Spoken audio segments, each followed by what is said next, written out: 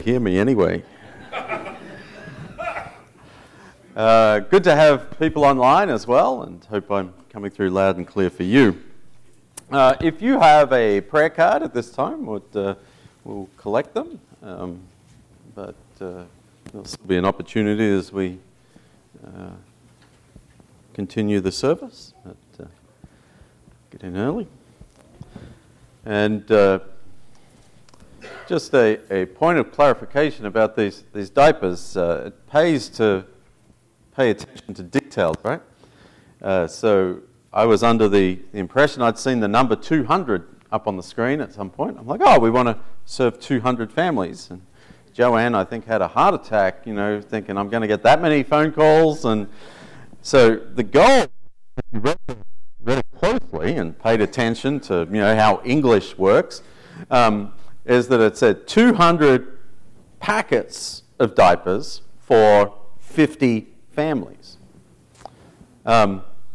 Anyway, praise God that we got up to, what's our number? 68. 68 at the moment. So we've gone past the 50 families. We're up to 68 that have registered. And so thank you to everybody that's brought in the diapers. If you still have some to drop off, of course you can do that. And we'll be sorting those this week and getting all the final details organized. We actually had somebody come to the church yesterday at about 12:05 looking for diapers. And we're like, nope, just come back next week. So they're definitely meeting a need. So I think it's a great opportunity.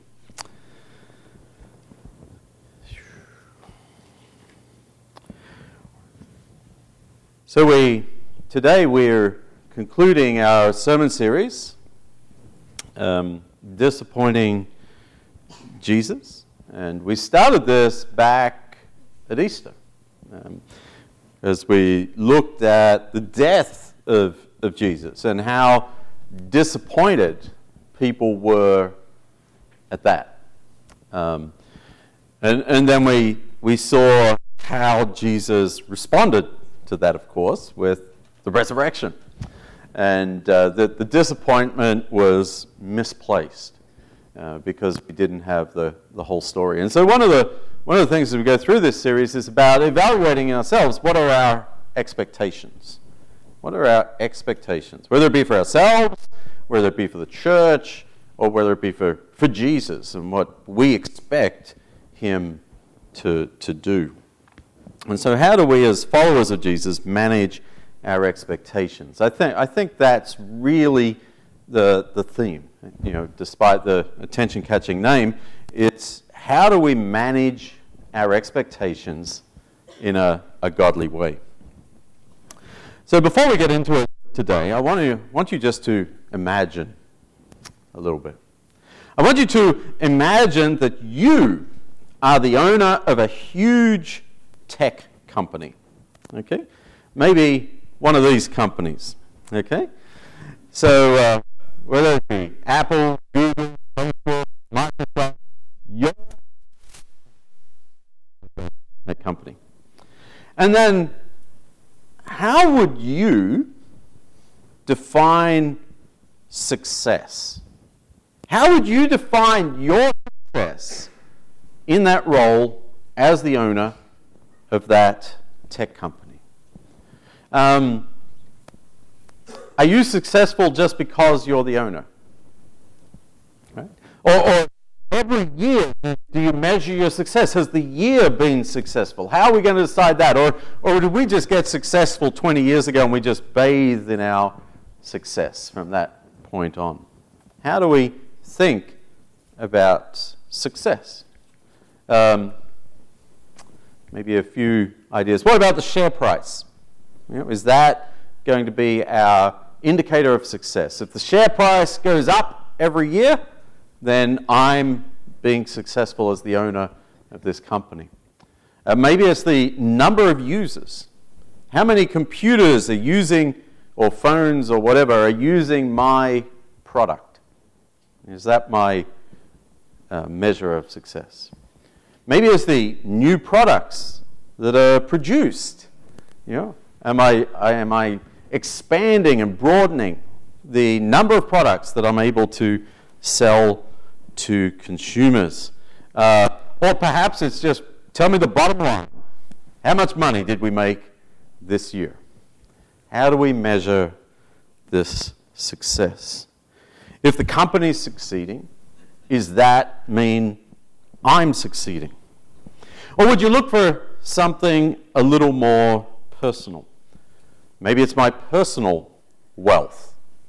Okay? So if my company is going well, but it's going terribly, and I just broke even this year and my wealth didn't increase the way that I hoped it would, then that year was a failure or it wasn't successful. Is that a measure? Or what about, am I able to give more to charity this year than I was last year? Does that make it more successful for me? Or happiness. Am I happier now than I was last year or 5 years or 10 years ago? Or what about the health of my close relationships? Is that the measure of success that I use?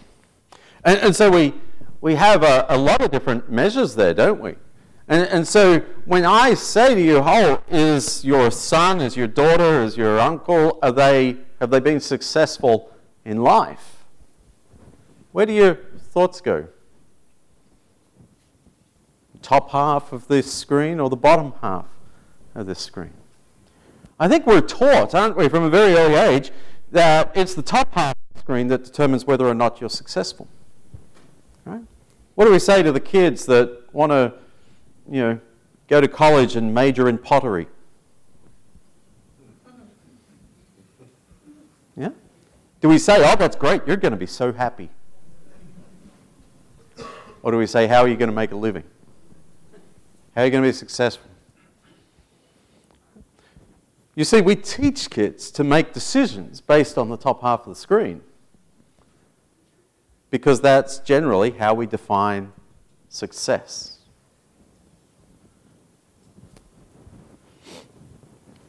But perhaps for our own lives, we want to apply a different metric, right? I didn't reach the top. I didn't reach the place that I hoped I would. I worked in this position at this level, so I'm going to settle for a different measure of success. I'm going to measure for happiness, I settle for happiness. I couldn't be rich, and so I settle for happiness. Because perhaps we think, really successful people are both rich and happy. But if I can't have one, I'll have the other. How about a church? What does it mean for a church to be successful? How do we measure success as a church? How do you imagine the year and go, what was the year like? Was it a good year? How did we do? Perhaps you go through that process and say, how did the elders and the deacons and the minister do? Right? Was it a successful year? What do we look for? Oops. There's some things that didn't make it on there, I don't think. So, are we looking for one of the things that we count the most or attendance? Is our attendance up? Is our things that are easy to count tend to be the most common measures of success? So we might count attendance, we might count members, we might count baptisms, we might count money. Is our offering up? Are we meeting budget? Are we over budget? We might count expenses, right? Is that a good or a bad thing if we're spending more money? And so is that our measure of success? What about people in growth groups or involved in other ministries or other studies? Is that a better measure of success? Should we consider the different ways that the church is involved in the community? The church is more. Is that a measure of success? Is there a way to measure the spiritual growth of the people who attend here? All right. Is that, if there is a way, is that the appropriate way of measuring it? How do we decide? Has this year been a successful year for the church? Because success isn't always easy to measure. Success for Jesus meant dying on the cross. A success story that no one at the time measured. That's why, right? Because his success was everyone else's failure. They looked at him and said, that's not success. You know, if you're the Messiah, that would be success. Instead, Jesus went all the way through the experience on the cross to death.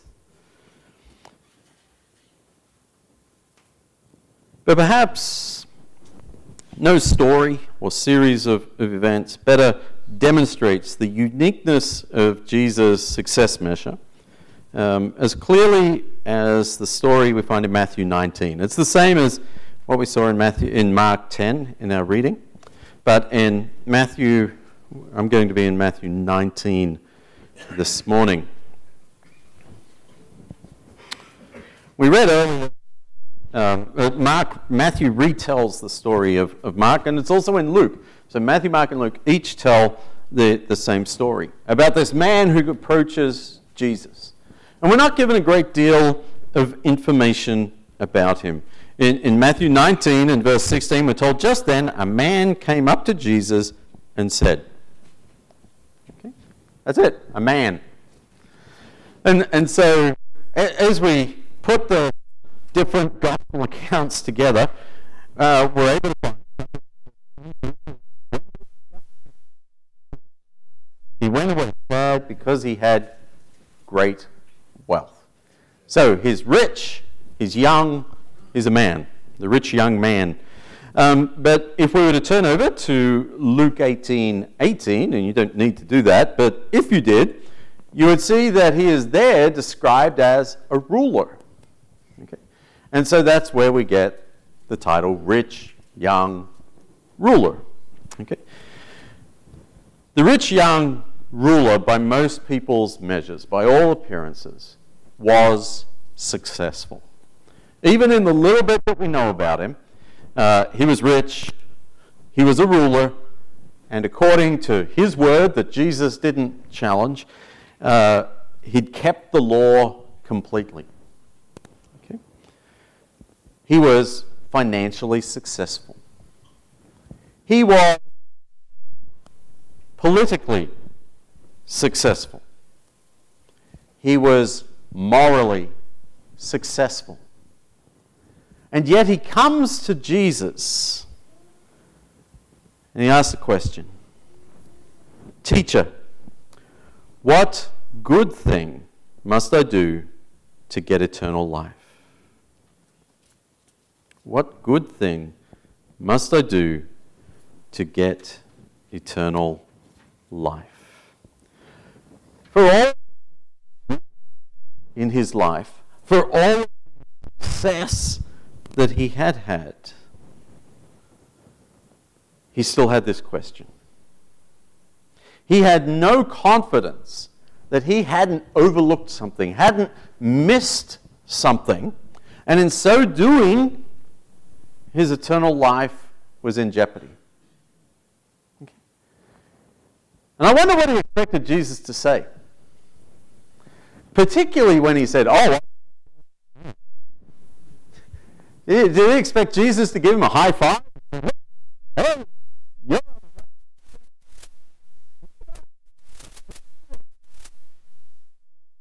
With expectation? There was certainly a cultural value that perhaps we share, that someone who was wealthy had been blessed. So, and if you'd been blessed, then you must be doing something good.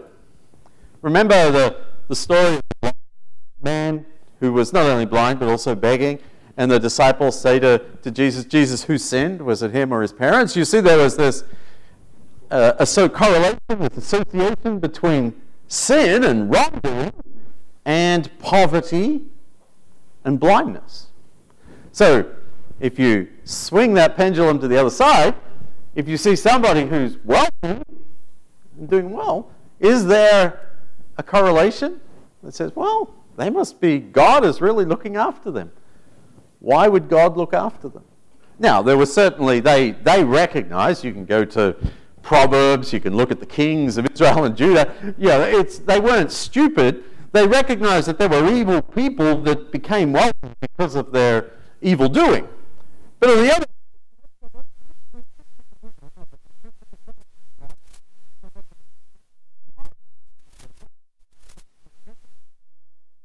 God tells them to do. That God is pleased with them. And so this rich young ruler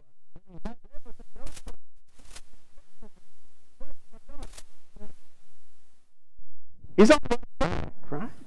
Would be the opinion of those around him. And if you're familiar with the story, though, you know that Jesus challenges him about his finances. And the young man decided that the cost of giving away his riches in order to follow Jesus was too great. Matthew 19:22 tells us that the young man went away sad. He was disappointed. Things didn't go the way he never.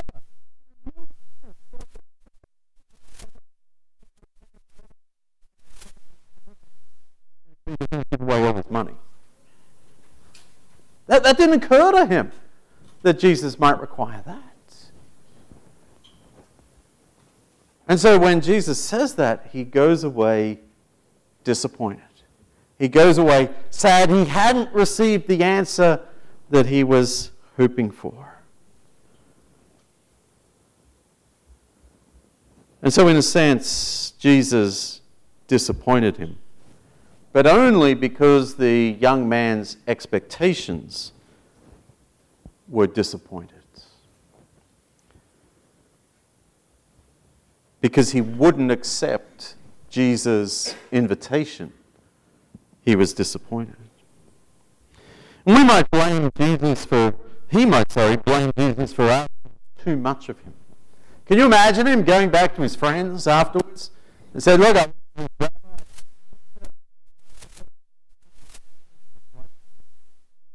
unreasonable. Yeah. He was off his rocker. He said I had to give away everything. Yeah, and right? But that's just crazy. Right? God's blessed me. Why would I then give it all away? You can imagine that conversation as he blames Jesus for the requirement that Jesus made. But it was his own choices and his own priorities that it really left him disappointed. That's not really where I want to spend all my time today, though. In verse 27, the Apostle Peter picks up this conversation. I don't know, Peter...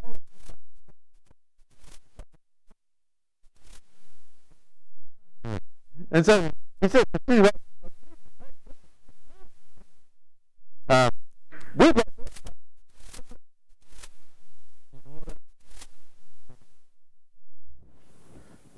that sounds, that's a statement of fact, perhaps.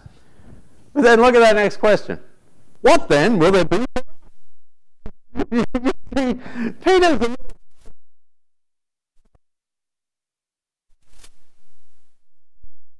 Is that really? Yeah. If you say,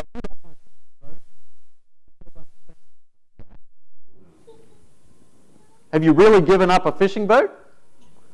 That becomes some sort of an investment, doesn't it? Right? I'll burn my fishing boat because I'm getting a yacht. Not just any yacht, I'm talking like oligarch, mega yacht without a sail. But, we still call it a yacht. And so that seems to be what Peter's saying. Jesus, how are you going to reward? And Jesus explains a few different things, again, I'm not going to get into, but he comes to this conclusion. He says, many who are first will be last, and many who are last will be first. Now, most churches that I've been around, I will hear this applied to the majority of church fellowship meals, right? I know we're kind and we let the guests go first, but there's always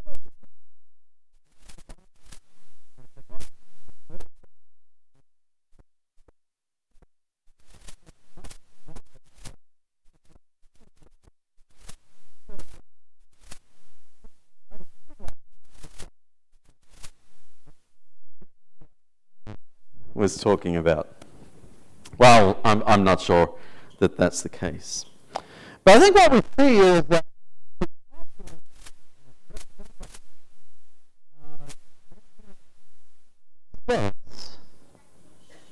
in an earthly way.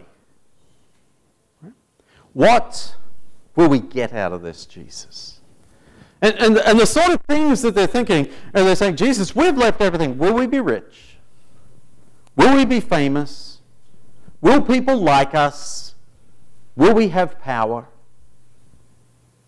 What are we getting, Jesus? Because we're not like that rich man. Do you see that sense of self-righteousness there? We're not like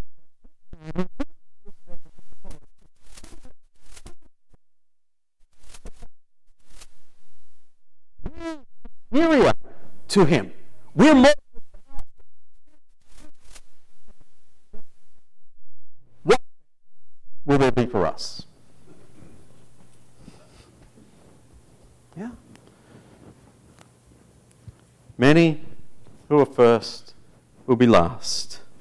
Many who are last will be first. And I think that sometimes when we see this verse and this passage, we connect this verse to the rich young ruler. And we go, oh, he's got all.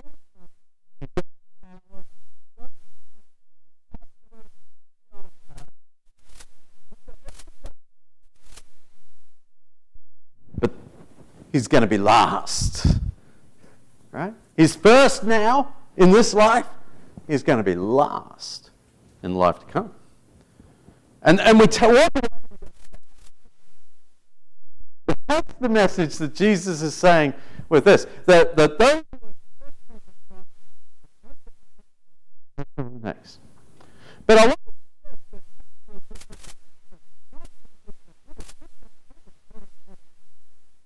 this statement is made to the apostles.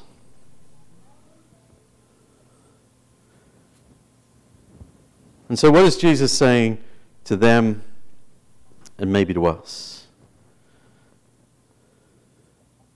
I don't know for sure who the apostles thought they were in this first and last statement. But Jesus goes on to tell a story in chapter 20. And it's a parable. It's a parable. And a man owns a vineyard. It's harvest time. And he needs workers. And so he goes to the square in the town. That's where they didn't have Home Depot back then. And so this is where the workers would gather. And they'd gather there in the square.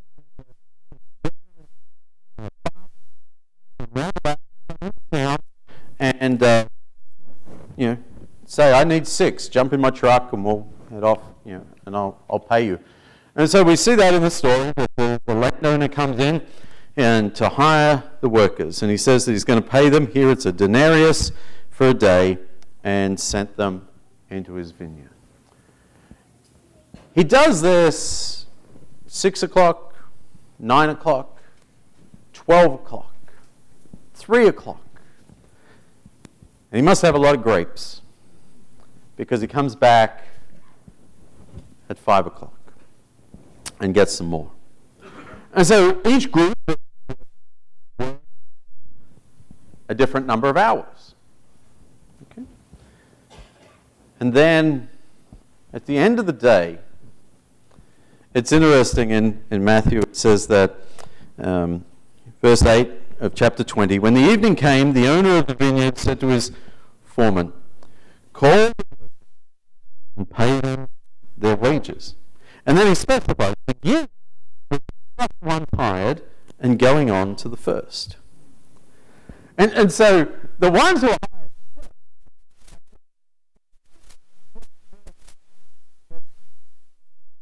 hired receive.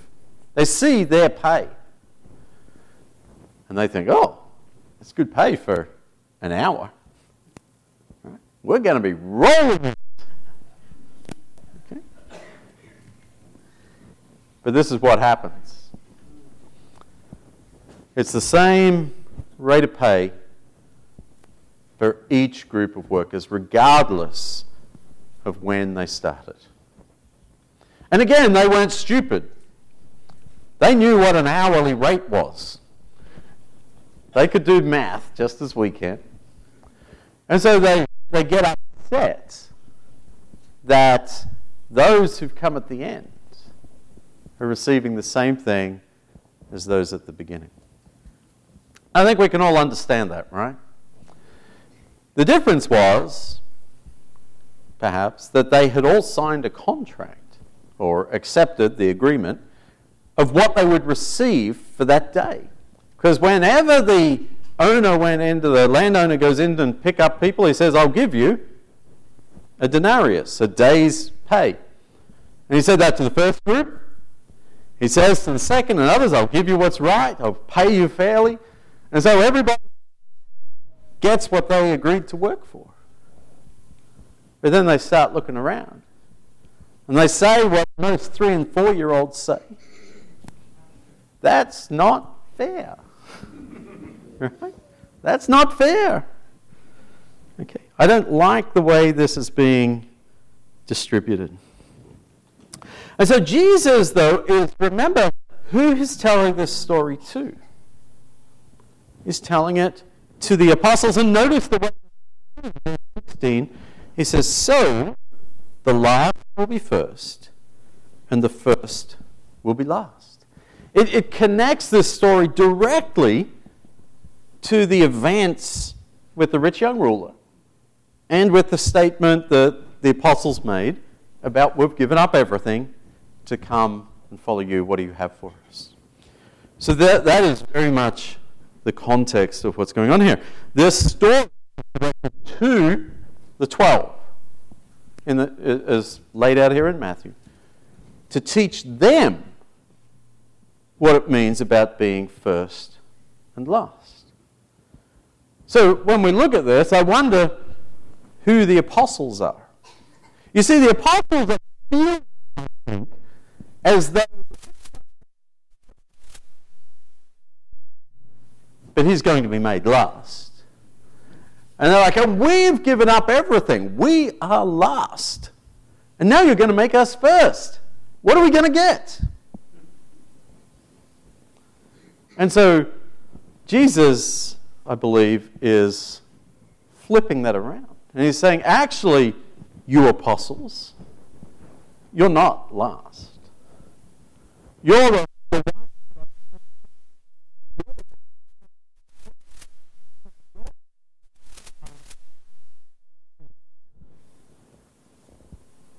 You're getting what you signed up for. You're getting what you agreed. But listen, you're first. I want you to think about what that means. That means that you will be last. And so in what ways are the apostles last. Remember, they're followers of Jesus. Jesus is the ultimate first, isn't he? And then he makes himself last on the cross. The apostles are first, but they're going to be made last in their experience. It's interesting, in the in Mark's account, when Jesus answers Peter's question, he says, hey, look, you're going to receive more family, you're going to receive more blessings. He says, look, there is, and I believe by that he's referring to the kingdom of God and the people there, Mark 10 and in verse 30. He says, you won't fail to receive 100 times as much in the present age, homes, brothers, sisters, mothers, children, and fields.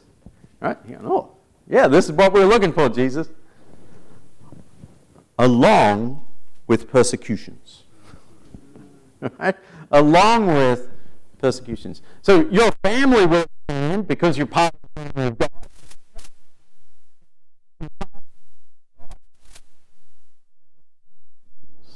You see, your measure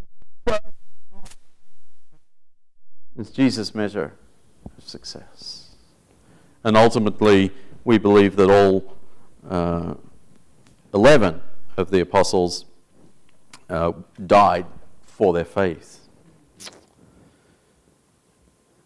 What Jesus is describing in this parable to the apostles and to us is, what does grace look like? Because the first were with what they were given. But the thing is that they thought that they deserved. And if we were thinking about this just as a story about employment, they would be correct, right? They agreed to work for a particular length of time for a particular amount of money. And so they were correct. This was an employment agreement. But Jesus isn't talking about an employment agreement, is he? He's teaching us a deeper lesson. And so in this deeper lesson, they are receiving this much money because that is what the landowner has agreed to give them. So then the second group is the same. They thought they'd earned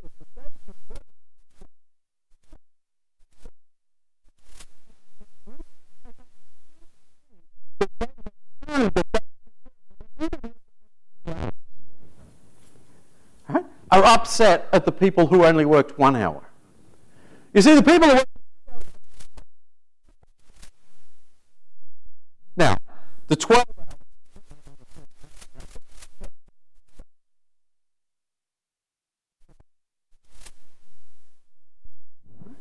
And so it's a story of grace. They saw the fifth group of workers, and now the landowner has just gone too far. Despite what each of them received, here's the kicker, they're disappointed in the landowner, we would say in God, because of what he's given others.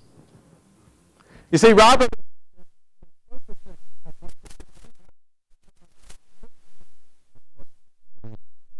to others. And so my disappointment really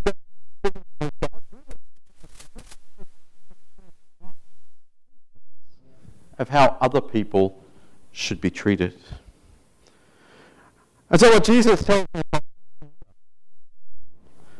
is that God doesn't have a scorebook of how much we give up for him. Okay? God doesn't we give up for him. Because that's the game that Peter and the apostles were playing, right? Hey, look how much we've given up for you, Jesus. We left our boats. We left our families. We don't have anywhere to lay our heads because we're following you. Matthew says, I gave up my good income, from the Romans and comfortable lifestyle to come and follow you. Look what we've given up. But God counts what we give up for him. God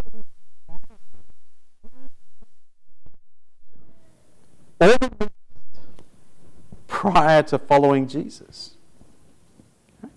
He doesn't say,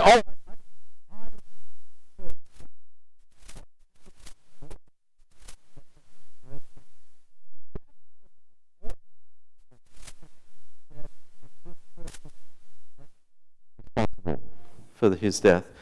Rather, the same forgiveness, grace, mercy, love, and acceptance. Whether we're at the top or whether we're the same. And that is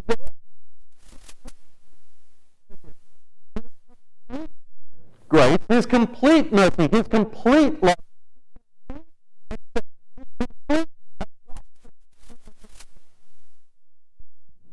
We all, and yet sometimes perhaps we look around and we say, well, that person doesn't really deserve it as much as I do. And so Mark 10 tells us there that Jesus looked at the rich young ruler and loved him. Yes, Jesus was disappointed when that young man left. There was much about him that was admirable. Jesus was hoping that he would come and follow him. Likewise, the landowner in the parable received his grace. Instead of grace, they get caught up in competition and in envy. He says at the end in verse 15, don't I have the right to do what I want with my own money?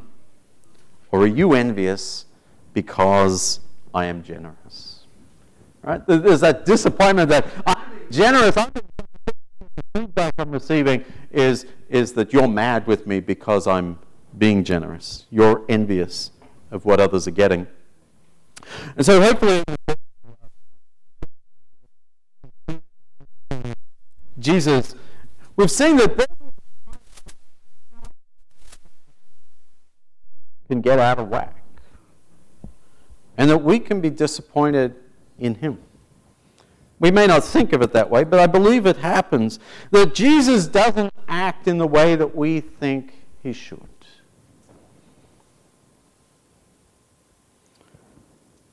It's in these moments that we need to take some extra time to consider our priorities. Because more often than not, it's in these moments that we're actually disappointing Jesus. And so who are we in this parable? The first or the last? There's an interesting comment in verse 7.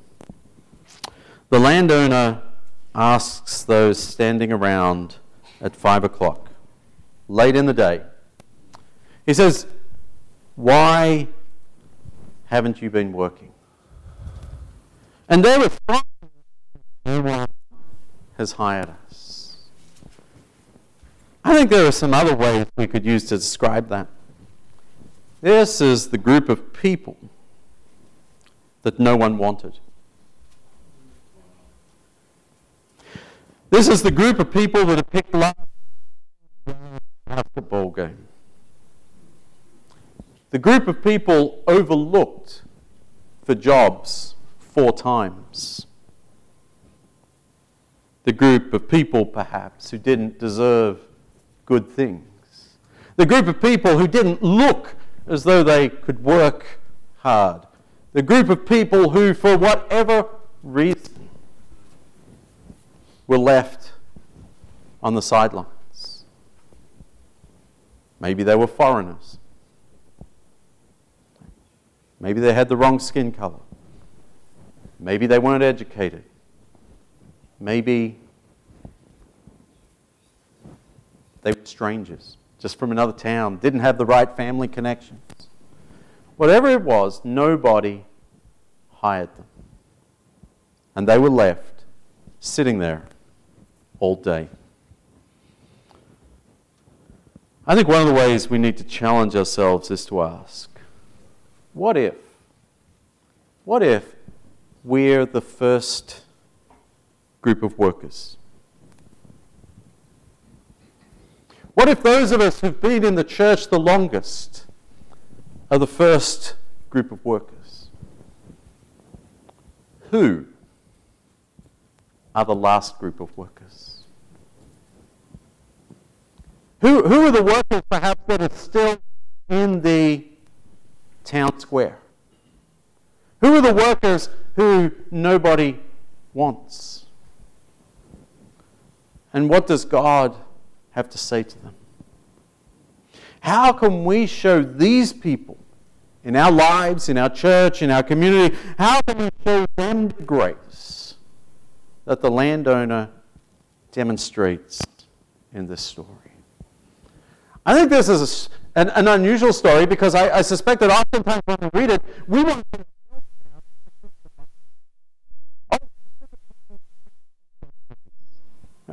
And there may be a reading where you can say, oh, Israel is the first group, and we're the Christians, we're the last group, 2,000 years later, and God has shown us so much grace, and this is all about the Jews, the Jewish people rejecting Jesus and whatever. I don't think that's it. It may be. But I think that oftentimes if we were to read it and make it personal, we'd say, oh, we're that last group. Because we're so humble. We recognize how much grace we needed. We're just so thankful that God is the kind landowner who gives us that much grace. But I wonder if maybe we're not that first group. And if the challenge isn't for us like a to show grace to other people, to show grace to those who haven't yet been chosen. How do we measure success? One of the ways Jesus measures success is just, do we show grace? Do we show grace? Do we live lives of grace towards other people? I don't think it's any coincidence that the very next paragraph in Matthew chapter 20, we have the rich young ruler, we have Peter saying, what are we going to get out of this? We have the first will be last. We have the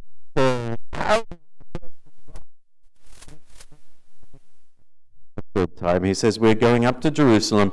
The Son of Man will be delivered over to the chief priests and the teachers of the law. They will condemn him to death and will hand him over to the Gentiles to be mocked and flogged and crucified.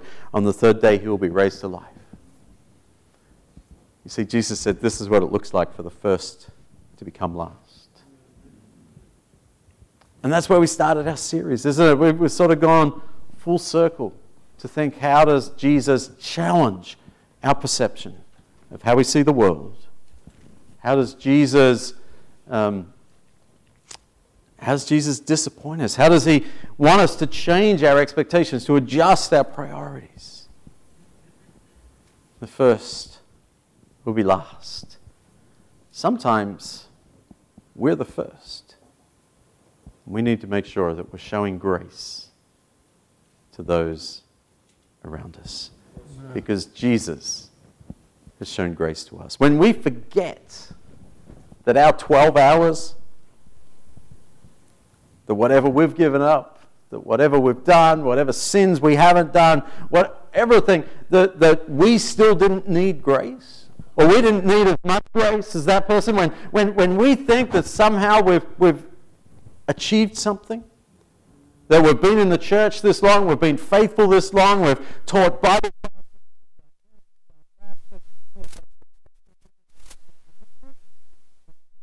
Our contract there on the top line represents grace.